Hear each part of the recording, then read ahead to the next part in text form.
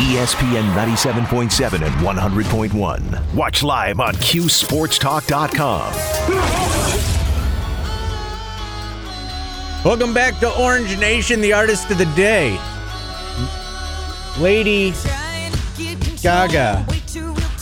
I was waiting for you to find whatever you were looking for. What are you looking for? I was looking for all our live reads, but only on the block is there. Well, while I'm talking with our next guest, you can continue to look for what you're looking for. Okay. Let's go to our guest line to bring on our final guest today. She's a grad student, a terrific attacker for the SU women's lacrosse team. Megan Tyrell, our guest on the show. Megan, thanks so much for coming on. How are you today? Megan, are you there? Yeah, I'm here. Oh, we got you now. Okay.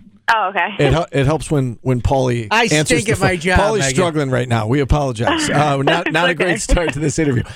Great start to the season though for you and your teammates. And you open up with Northwestern, team that knocked you out of the tournament last year. You pick up a thrilling win inside the Dome in the opener. How satisfying was that, Megan? I know it doesn't make up for the end of last year, but how satisfying was it to open up the season in that fashion?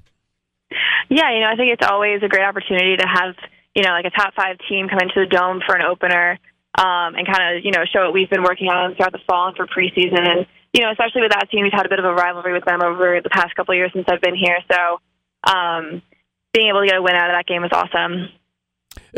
Your performance in particular, very impressive. 2 goals, 6 assists, career high in terms of most assists in a game. 8 points for you in that opener. What was working for you in that game? And was that did you make a conscious effort to go out and say you were going to set up your teammates, or is that just kind of how the game evolved for you?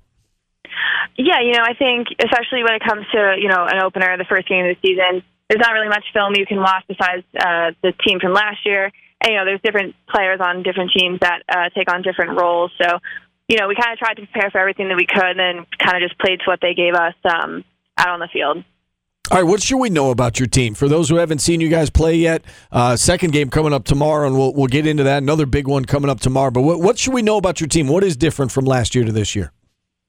We have a bunch of new kids who are taking on new roles, who are stepping up offensively and defensively. And, we're a fun team to watch. We got a lot of speed, so I think if you haven't tuned in, it would be a good idea, too, if you're interested. Now, obviously, this is your 5th year, and, since you've been here, this program has been elite. I mean, you guys have been, knocking on the door every year. You haven't won that elusive national title yet, though. This being your last go-round, what do you think it's going to take to get over the hump and to get, to get it done this year and to win the ultimate prize? Yeah, I think it just, you got to take it day by day, really honing in every day on what you want to focus on and making sure that there's no really outside distractions here and just kind of keeping everything in-house. I think it's something that'll help us get over that hump. Do you find yourself, looking around a little bit and, smelling the roses to some extent, the fact this is your last go-round and, you just played your last season opener and, as this season progresses, it's going to be, your last time you're doing X, Y, and Z while you're here. Do you find yourself, maybe trying to take it all in a little bit? Honestly, I really haven't thought about it like that yet. So that's kind of a bittersweet thing to think about, I guess. But no, I kind of just try to live in the moment with it. And even though it is my last go around, it's not really something I'm trying to focus on. Just kind of trying to focus on our game. And I know the focus is on this next opponent and, another Dynamite team. You've got Maryland tomorrow inside the Dome, 3 o'clock start to that one. Do you like opening the season with, with back-to-back top 5 opponents? Not easy, but I'm sure it, makes you stronger, right, as the season progresses?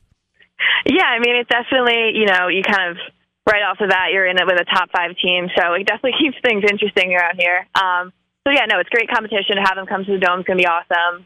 So definitely excited for that. And you saw that with Gary Gait, right? I mean, that was always his philosophy, was play the best and, play him right away. And Kayla Trainer's come here, and she's kind of doing the same thing. Do you notice a lot of similarities? I know there's some differences between the two coaches, but are there a lot of similarities as well that you've noticed between Kayla and Gary?